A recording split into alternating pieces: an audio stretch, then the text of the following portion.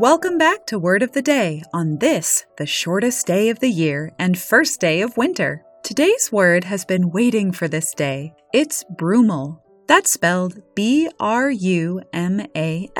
Brumal is an adjective and it means wintry. Here it is used in the New York Times on January 26, 2003. Our motley platoon of snowmobiles was chewing up a rippled meadow high on the southwestern flanks of the Gore Range near Vail, Colorado. 4 bundles of motorized mayhem zigzagging across a brumal landscape. This useful but somewhat uncommon adjective comes from Latin, ultimately from the noun that refers to the day of the winter solstice. That noun is itself a contraction of another term in Latin that means shortest, utilizing the stem of the Latin word for short, which yields the common term brief in English.